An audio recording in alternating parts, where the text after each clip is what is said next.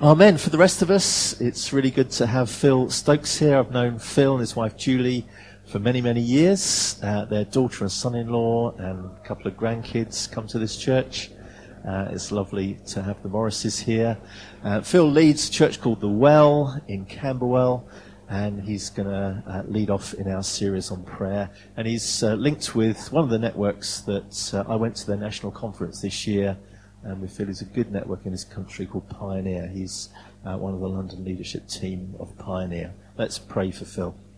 Lord, we thank you for Phil, thank you for Julie, thank you for their work and ministry in London over so many years. Thank you for their heart for prayer. And Lord, we thank you for your word in the to hear from you. May we understand it, may we get it, and may it make a real life-changing difference to our lives and to the lives of the people we pray for. Thank you, Lord. Amen. Amen. Let's welcome Phil.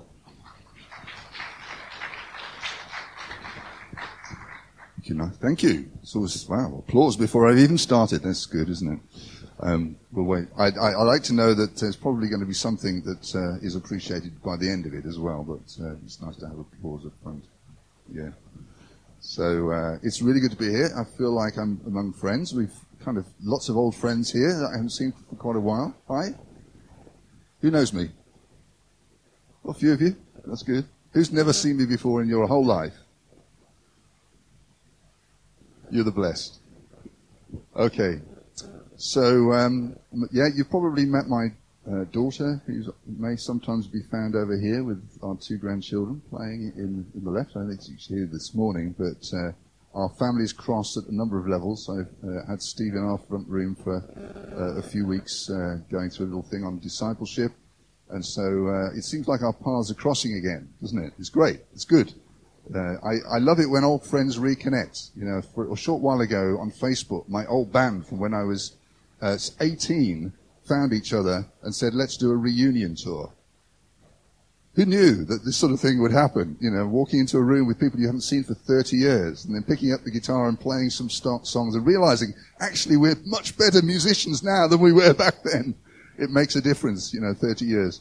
But to connect with people you haven't seen, I think is a wonderful thing. It gives me energy, and I love renewing old friendships. But God is always looking for people who want to renew their friendships. Did you know that? Their friendship with Him, with one another, with the mission that He's got. There's a lovely phrase. I quite like this chap, Bernard Shaw. He was one of those chaps who used to write some crazy things, but he said, George Bernard Shaw, how many of you know of him? He said this, he said, all hope of change lies with the unreasonable man. Which I quite like, because I can be quite unreasonable at times, and it kind of seems that to put a positive spin on some of my unreasonableness. But the point I think that he was making was that just to settle for the status quo is not going to see us get where we need to go. Yeah? Oh, that rhymes. I didn't know that. Just settling for the status quo will not get us where we want to go. And it does seem that when God is doing something, He's usually looking. Well, actually, He starts by looking for the unreasonable woman in many instances in the Old Testament, and He starts to look for the woman who is desperate. And it seems to be a pattern. There's a pattern in Scripture that when God is doing a new thing, He tends to look for the barren woman. Have you noticed that? Yeah. Anybody read your Bible occasionally? It's a recurring reality that when God starts to want to get people praying, moving, getting into the new thing that He's doing, then He's usually looking for the passionate, unreasonable woman who will stir up and ask for something that they don't have. And I don't know about you this morning, but I at times I get desperate. Hello? Anybody get desperate? Anybody feeling a little bit desperate this morning? Well, that's good, because you're in good company. And that's where Hannah lands. That's why she lands so powerfully for us. She prays the prayer of the desperate woman, the desperate human being. And welcome to the human race. We are all in desperate need of help. we all need to see some kind of intervention from heaven. And let me just a couple of examples. When God promised a future hope to Abraham, what did he do? He promised a child in his old age, didn't he? He said, you will have a child. And there were many years from the promise to the fulfillment. How many years? I don't know. I can't. Anybody know how long it was? 25 years. Now that's quite a gap between the promise and the fulfillment. And so he promises a son to him. In fact, he comes in the form of a stranger and sits in the camp and has a kebab with Abraham, and his wife's in the tent, and he says, this time next year, Abraham will have a son. I love this story. Have you ever read this story? It's really funny, isn't it? And Sarah overhears this, and she's shoving a sock in her mouth, trying not to laugh, and saying, what? I'm not even sure he's up to it, let alone conceiving. And what does God say? He says, Sarah, why did your wife laugh? He says. And Sarah goes, she's caught on the hop, and she says, no, I didn't laugh. What, me? No, I wasn't laughing. And Abraham says, yes, you did laugh. It's the first pantomime, all right? It's the first pantomime sketch, and it's in the Bible. And if you want to read it, look, check it out. I'm not making this stuff up. It is totally there. You can read the story. And God is clearly, we can miss the pain and the frustration that preceded that story, the 25 years, but it's a funny ending to it. And sure enough, God comes through on his promise. Yeah? God's pretty good at coming through on his promises. So he stirs us up with a promise. And he seeds us with something of a hope. And then we seem to go through this big gap. And we're going, where the flipping heck is it? Where is the promise of the thing that I heard from God? And I know I heard from God. And I just love that word that Yvonne gave this morning. It's so powerful and so on point for what we're talking about, isn't it? When we're desperate, we tend to pray the prayer of, where on earth are you, God? Hello? We tend to pray the prayer of desperation. And Hannah prays this prayer. And she gets into this place where she's saying, and it's a strange thing actually, before I move on, this whole business of barren women, it's a similar story with Rebecca, their daughter-in-law. It was decades before she could conceive. And then Rachel, their granddaughter, she was getting old, and she said, give me children lest I die. There's a bit of a strange thing, this kind of a thing with this family, isn't it, I think? Late conceptions was definitely an Abrahamic reality. And then we get to the New Testament, and who do we meet first? But a barren woman. Elizabeth, yeah? And God shows up, and lo and behold, she has John the Baptist. Are you following the theme here? Scriptures hold together in an incredible way, don't they? They're not just a whole load of a collection of tweets and inspirational Instagrams. That's not the Bible. I mean, apparently that is the Bible as well, but it's far more than that. It hangs together, and it takes us on a journey that teaches us something, that there's something going on beyond what we can see. And that's what I love about the Bible. It takes you behind the scenes, doesn't it? It gives you the questions, it gives you the promises, but it also gives you the questions. It gives you the questions to ask. And it gives us even the prayers to pray when the questions that we're asking are not being answered. How good is that? God has provided for us so many examples and situations that connect with where we are and who we are and the battles that we have. And then God, of course, takes the conception thing to a whole new level, and Jesus is born of a virgin. Not a barren woman, but a woman who would be the last one you would expect to have a child. A woman who is completely not looking for that child. And zero possibility of conceiving. God's clearly in the business of miraculous conceptions. And today, I think God is calling us and challenging us and saying, I'm doing a new thing. Pat kind of touched on it there with that word. He's doing something new. And when he wants to do something new, he's looking for the desperate prayer. So I want us to look at Hannah's prayer, and I want to share a little bit of story of my own, And I want you to reflect on your own journey, because we're all called to a hero's journey. Did you know that? Every one of us is on a journey that is potentially a hero's journey. And the nature of a hero's journey is that you have to slay a few dragons. Did you know that? Anybody read any movies, seen any movies or watched any Lord of the Rings clips, anything like that? The whole hero's journey is about dealing with those things which other people often don't want to deal with, and that we don't want to deal with, but we have to deal with.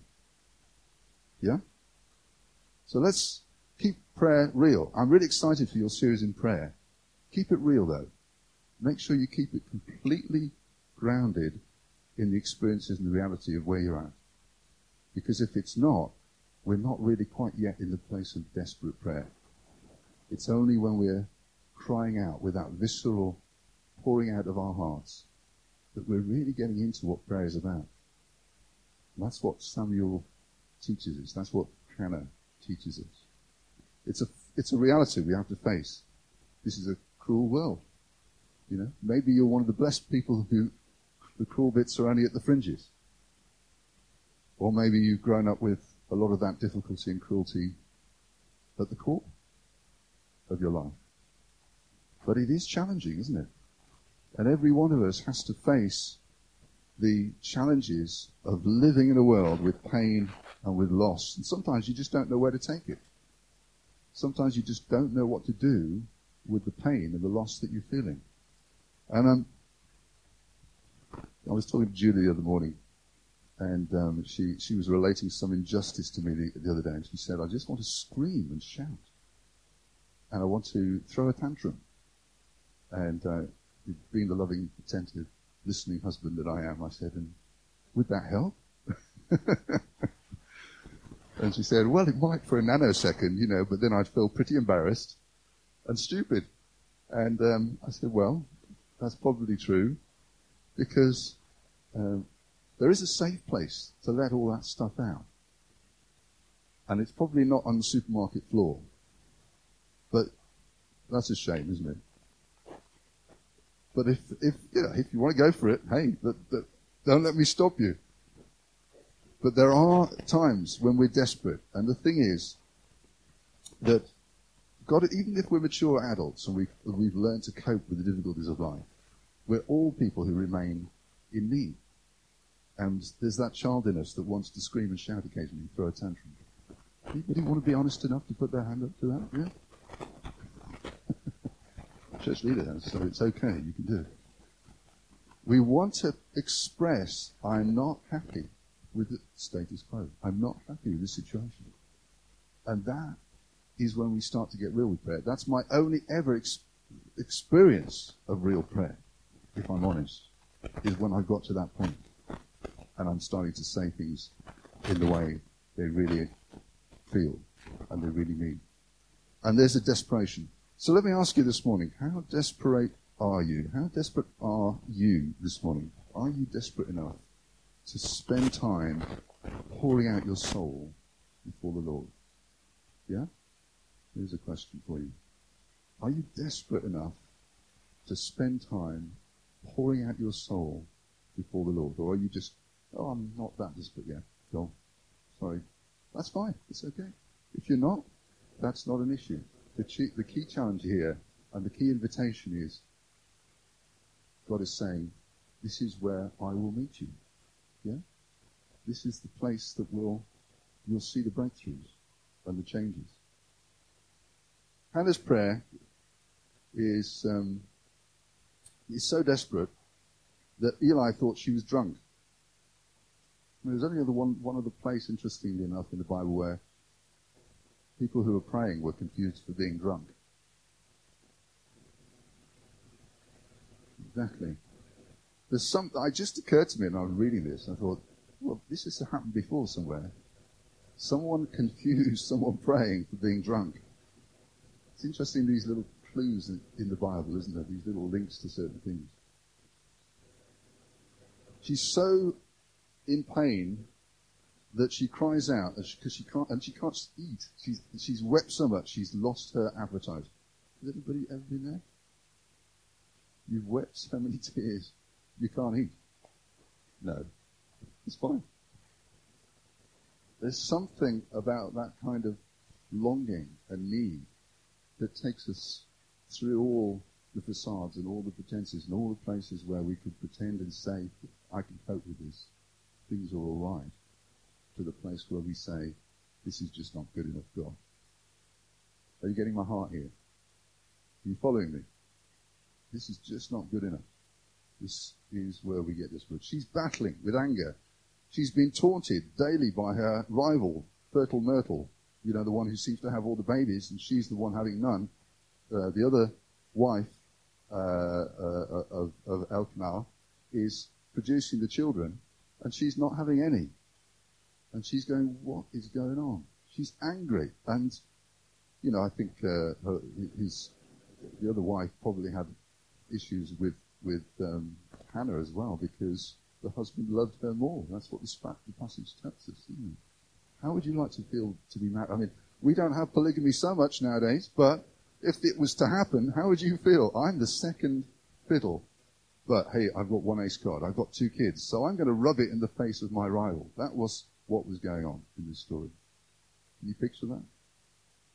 And she's battling with fear because there will be... the thing is, they didn't have, what do they call them? Retirement plans back then.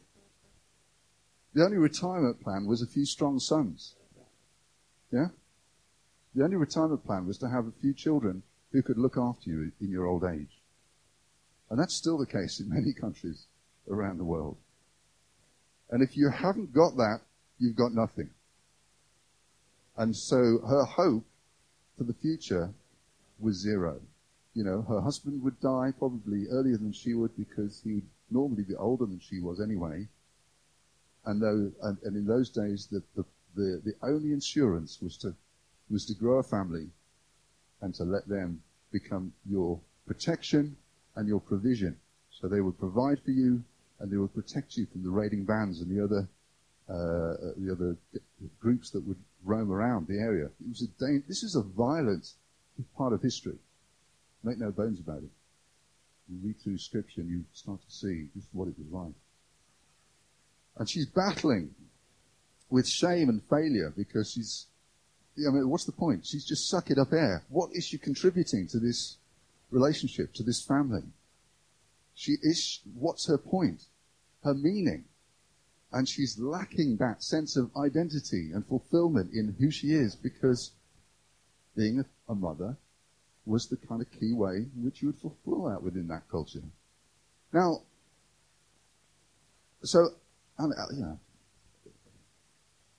was just said earlier on, Nigel said it, Elkanah seems like a good guy, but he did seem a little to overrate himself in some areas, didn't he? He says, aren't I worth more than 10 sons? I'm not so sure you are, mate. Get over it. You know, the reality is, in that instance, that's just not where she was at. That's just not what she was feeling. And, he gave her the extra portions and all the rest of it, lavished her with gifts, but it wasn't enough. And you might say, well, this is modern society. You know, we've got rid of all these kind of pressures, haven't we? We don't have polygamy anymore. Or do we? I'm not so sure. We've got rid of the expectation that you've got to fulfill your destiny and your identity by having children. Women can be perfectly fulfilled without all of that. And that may be the case, but it's kind of missing the point here. Because however we restructure society to meet our basic needs, we've still got those basic needs. Amen? They're not going to go away. The need for fulfillment, the need for protection, the need for provision, the need for security, the need for identity and meaning are common to all of us. Yeah? And every one of us is looking for them.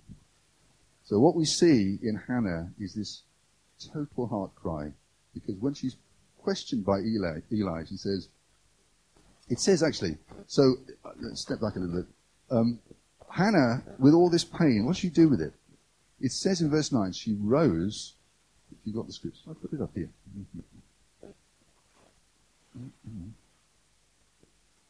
It says, Then Hannah arose after eating and drinking.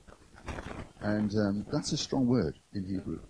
It's a word that indicates she's resolved something. You know, it's not just saying she got up. Well, it is. But it's what it's saying and what it's implying is something snapped for Hannah. She said, that's it, that's enough. I've got to see this through. And she goes to Shiloh and she starts to pray. She goes to Shiloh. The temple of the Lord was in Shiloh. And she resolves to get her petition heard. And I think that testimony of Yvonne's was probably a similar one. You know, see, I mean, that's what she's saying, wasn't it? She cried out. The pain of that moment lives with her. And I've got a word for her afterwards. I don't know if she's even here, but a word to share with. Yeah, she'll be back. I'll share when she gets back in. But she resolved to process her pain by pouring it out to God. Amen? She resolved to process what had happened and what was going on and the tension between the promise and the reality, the tension between what she knew God was like and actually her experience in the moment. And that's the place which is always meant to send us on a journey. That's the place that's always meant to send us on a journey. Because when we start that in that place and we start to pray, if you pour something out, you know what happens if you pour something out? Usually you've got an empty vessel, isn't it right?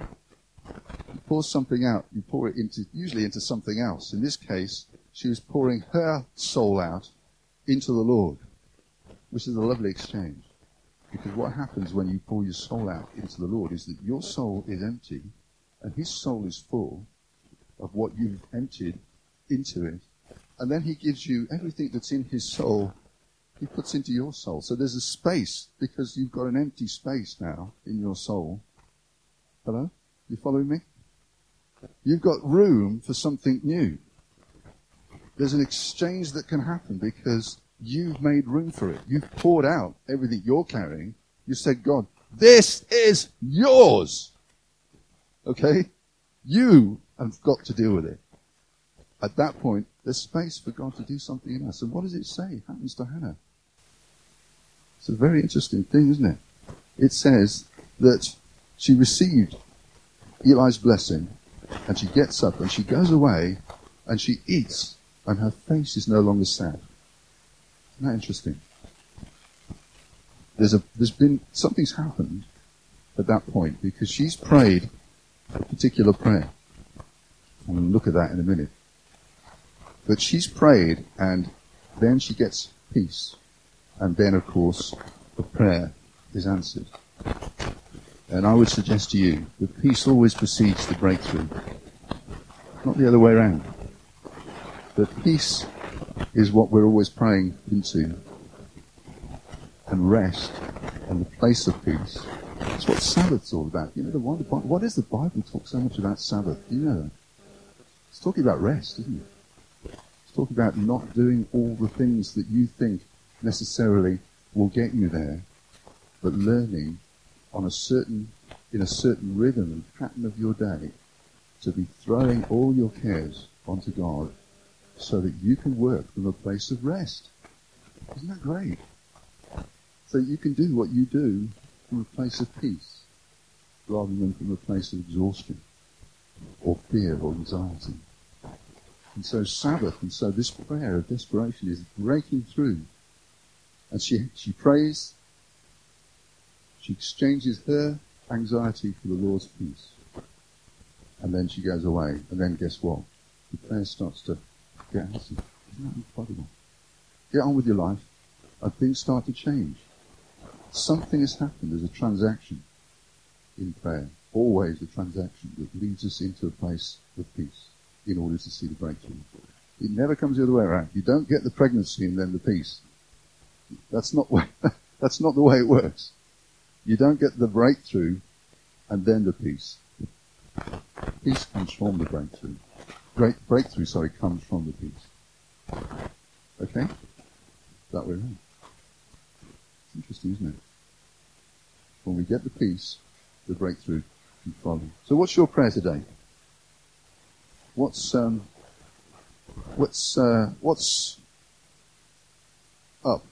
in your life? What are you looking for? What are you looking to see happen? What are you passionate enough about to actually say to God, I'm not letting go until you bless me. Yeah? I'm not going to let go of this until I see or hear you speak to me. Every time in my life where there's been any significant fruit or change has been when I reach that point. When I'm not going to say, I'm not going to let you go, Lord, until you bless, unless you change, unless you do something. Hannah could have settled for the status quo. She could have said, I'm loved, I'm the more loved of the two. Yeah, I'm childless. But hey, maybe in God's purposes that's fine. She could have settled for that. Hello? But she didn't. She was insistent on hearing God and seeing something change. And when we get insistent, things do change. At least that's been my experience. That seems to be the message of Scripture all the way through. When we get insistent, things change for the better. Hello? How desperate are you this morning? We need to land this. Let me ask a controversial question. Who provoked Hannah to desperation? Peninnah. Yeah, definitely Peninnah was definitely part of the game, wasn't she? Well, what does it say in the same verse that it says Peninnah, her rival, provoked her? What does it say there? Because the Lord had closed her womb. Now that's interesting, isn't it? We can gloss by that fact and sail straight into, okay, she was in a tough situation. But sometimes, I just want to add to you, the Lord makes it tougher in order for us to get to the place that he wants us to be in. Hello? Sometimes there may be a process needed. And I would suggest this is usually more for those who are mature amongst us than those who are young or or children in the faith. But certainly for those of us who are mothers and fathers, I want to suggest to you that there are times when the Lord will make things harder for you in order for you to start to pray the prayer of the significant prayer. To start to pray the prayer that isn't about your need, that isn't so much totally about your need, but is getting into the bigger picture. Because Hannah her womb was closed by the Lord. Now that's a retrospective observation, isn't it? Because who's writing this? This is Samuel, isn't it? Who is the son of the promise, her son. This is his mum he's writing about. And so he's writing about it and saying, look, it was so tough for her. Why was it so tough? Well, actually, in retrospect, it was the Lord who closed her womb. Now that's a big picture behind the scenes kind of image, isn't it? And we go, hang on, does God really do that kind of stuff? I thought he was good. Oh, I thought he was a good God. Yes, of course he is. But for those of us who he wants to see become like him, he will sometimes allow and bring, or certainly allow certain obstacles and situations to drive us along the path of maturity. It's a place where we can grow and take responsibility in prayer, in our lives, in our decisions, for our own lives, but also in a way that affects and blesses the lives of those around us. Amen? That's the course of maturity, isn't it? The call to maturity. And God will put us and allow those things to happen sometimes, if we are those mature people, in order to mature us even further, I would suggest. So I just want to finish with this question. It's the same question I started with. How desperate are you this morning? Don't feel sorry for Hannah. She won her battle, didn't she? She won. She came home victorious with spoils, with the spoils of war, Peace is a battle. It's a battle to enter into. And then in chapter 2 we see this wonderful prayer. I read it the other day, and one of the ways I like to get underneath the skin of Scripture is just to rewrite it in my own words. So I did that with Hannah's prayer. That's my words. Her prayer, my words. Okay. I'll send it to you if you want it.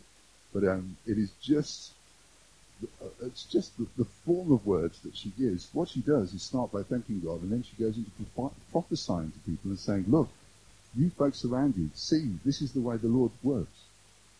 Yeah? It becomes a testimony. And as soon as we see God move in our lives, we've got something to say to people. Isn't that right? Hello? When we see God moving in our own life, we've got something to say to people. If you've got nothing to say to people, then get desperate, see the Lord move in your life, and then you'll have something to say. Hello? I must stop saying hello. My daughter really pulls me up on that, and she says, Phil, stop saying hello. This is your preacher's tick, as it were.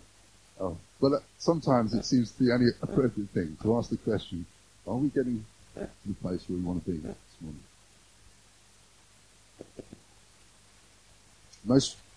Some prayers are a quick turnaround. We can feel sorry about something, we can pray sorry, and we can feel immediately the relief and the blessing of it. Isn't that right? Quick turnaround prayers. Other prayers seem to be about the inner journey. Something's got to shift in us before something can shift out there. Yeah? That's what happens a little bit with Hannah. She could have been praying in earlier prayers. She could have just been praying, oh, let me beat my rival, you know. Who knows what she was praying? Let me beat my rival. Let me show up Peninnah by having children and being both the loved one and the fruitful one. She could have been praying, oh God, I'm so frightened about my future that I need a son and I need him to look after me. And she could have been focused on her fears. What does she get to when she prays? What was her vow? Remember? She would give him to God. And in giving him to God, she's transcended both her fears and her anger, which I think is amazing, don't you? There's something about reaching a point in prayer where we've transcended our fears and we've transcended our anger and we've prayed the prayer of significance. And you know what happens then? We give birth to the prophet. We give birth to something of a move of God. We start to birth something which is beautiful. Isn't that right? You want your life to be birthing something beautiful this morning? You want your church to be birthing something beautiful? Amen? As we enter this series of prayer, this season of prayer, let me encourage you with this. Be desperate. Be determined. Be focused. Be willing to say, this is S-H-I-T. Okay? This is not what I signed up for. Tell God what it is that you did sign up for. Tell him and get to the point and wrestle with absolute honesty to the point where you can say, God has given me peace. Yeah? And then go out, carry on with what you're doing, and watch him do his thing. Amen? So we pray. Let's pray. Father, we thank you that you are good at this stuff. You're good at prayer. And you've shown us, Lord, what prayer looks like when we get real. And we thank you, Lord, that there is a promise that comes with every prayer. You have promised to us peace and joy and justice in the Holy Spirit. That you have promised us the kingdom, and you've given us the kingdom. You've promised us many things, and we receive those promises, Lord, in confidence that every day, every year, we will see more of those promises come through. We say today, Lord, help us as we press in to be insistent, not compliant, to be determined, not passive, to be intentional and not lazy. Help us, Lord, to pray, even as you taught us to pray, our Father. Let's just say the Lord's Prayer together so we can sing. Our Father, who is in heaven, holy is your name. Your kingdom come on earth as it is in heaven. Give us today what we need. And lead us not into temptation, but deliver us from evil. For yours is the kingdom, the power, and the glory. Amen. I think I missed a bit. Your will be done. Oh, forgive us our sins as we forgive those who sin against us. Amen. God bless you.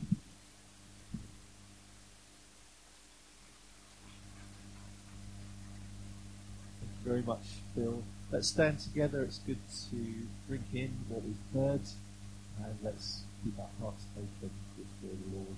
Let him help us to pray in this next season.